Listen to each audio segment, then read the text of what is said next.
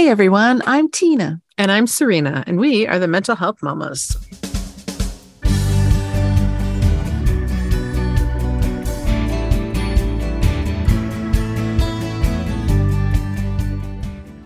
Welcome to No Need to Explain. We are so glad you're here. First, as always, a quick disclaimer. We come to you not as mental health professionals or experts in the field, but rather as parents with lived experience who are on a mission to normalize the conversation around mental health. If you or someone you love is experiencing a mental health crisis, please seek professional support. You'll find a variety of resources in our show notes and on our website, noneedtoexplainpodcast.com. Just an extra little note about resources before we start today's episode. For all the listeners out there in the United States, we want to make sure to mention the 988 Suicide and Crisis Lifeline that was initiated over the summer. Yes, you can call or text 988 to be connected with a trained crisis counselor who can help you if you're experiencing mental health-related distress. This could include thoughts of suicide, mental health or substance use crisis, or any other kind of emotional distress. The Lifeline is available 24 hours a day, 7 days a week to anyone living anywhere in the United States. And you can call for yourself or you can call for someone else you might be worried about.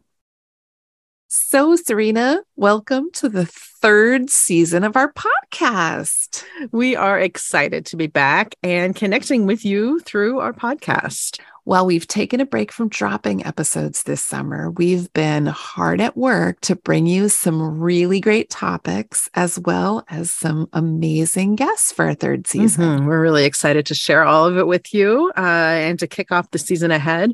We want to talk today about the power of connection. Yes, our favorite, right? Being connected. Connection's defined as a relationship in which a person, thing, or idea is linked or associated with something else. But I think that true human connection goes beyond a basic association or link. What do you think? I would agree with that. So real connection with another person, I think it involves a give and take, and that both people need to benefit from the interaction. And I think there needs to be a sense of significance in the interaction. When I think of the word connection, it's more than just a hello, how you doing? I think it's possible to feel a connection with the person who is working the checkout of the grocery store, but that's not really the type of connection we're talking about. Does that make sense? Yes, I think it does. I feel like I'm a natural connector with everyone I encounter, but I don't always walk away from those interactions feeling super connected. Right, because you need something in return. Yeah, if someone's talking at me or just sort of dumping their stuff without a give and take, then I don't really think that's real connection. Right. So the title of our podcast is a result of those really amazing connections that we've been fortunate enough to experience with each other and other people we've met along the way as well.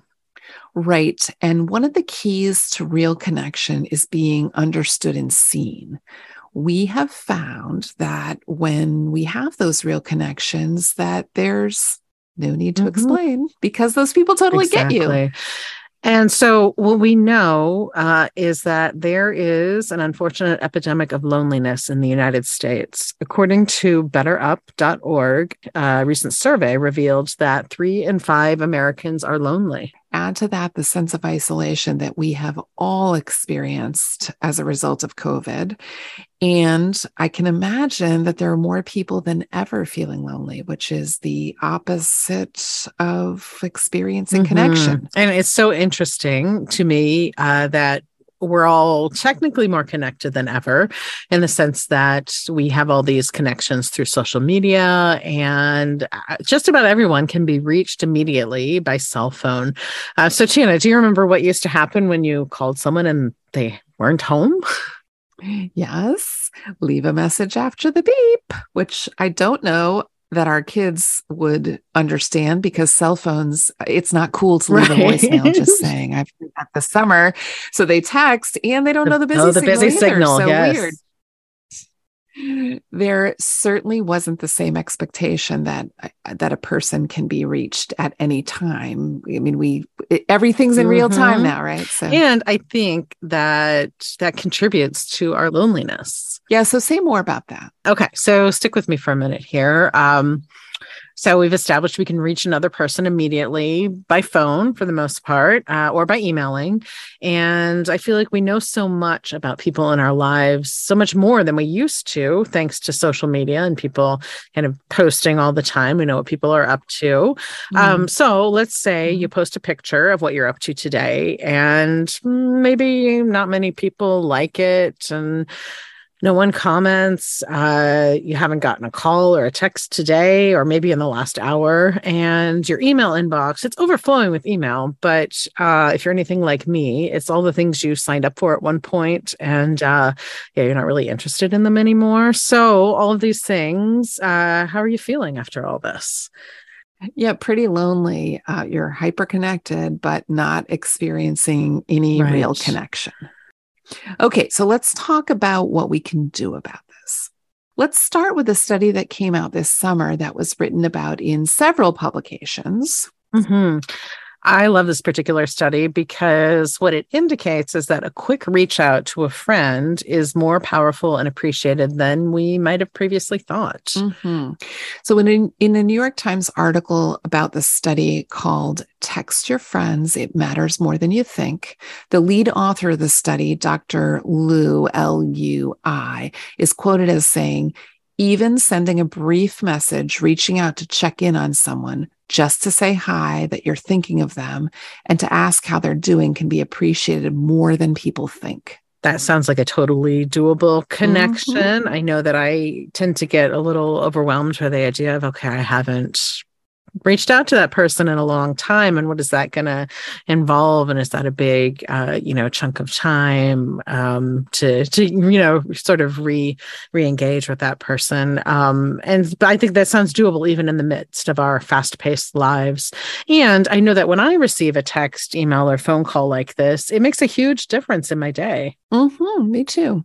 So I think the big takeaway here is that even a small gesture can make a big difference in someone else's life. I know that sometimes when I'm thinking about my kids in the day who are old, as we have established here many times on the podcast, just sending them a heart or some emoji, it doesn't have to be a big thing to it doesn't have to be big or overwhelming or a big, long paragraph, just something. In fact, my kids probably appreciate just a little something, not a big, long paragraph. Yeah.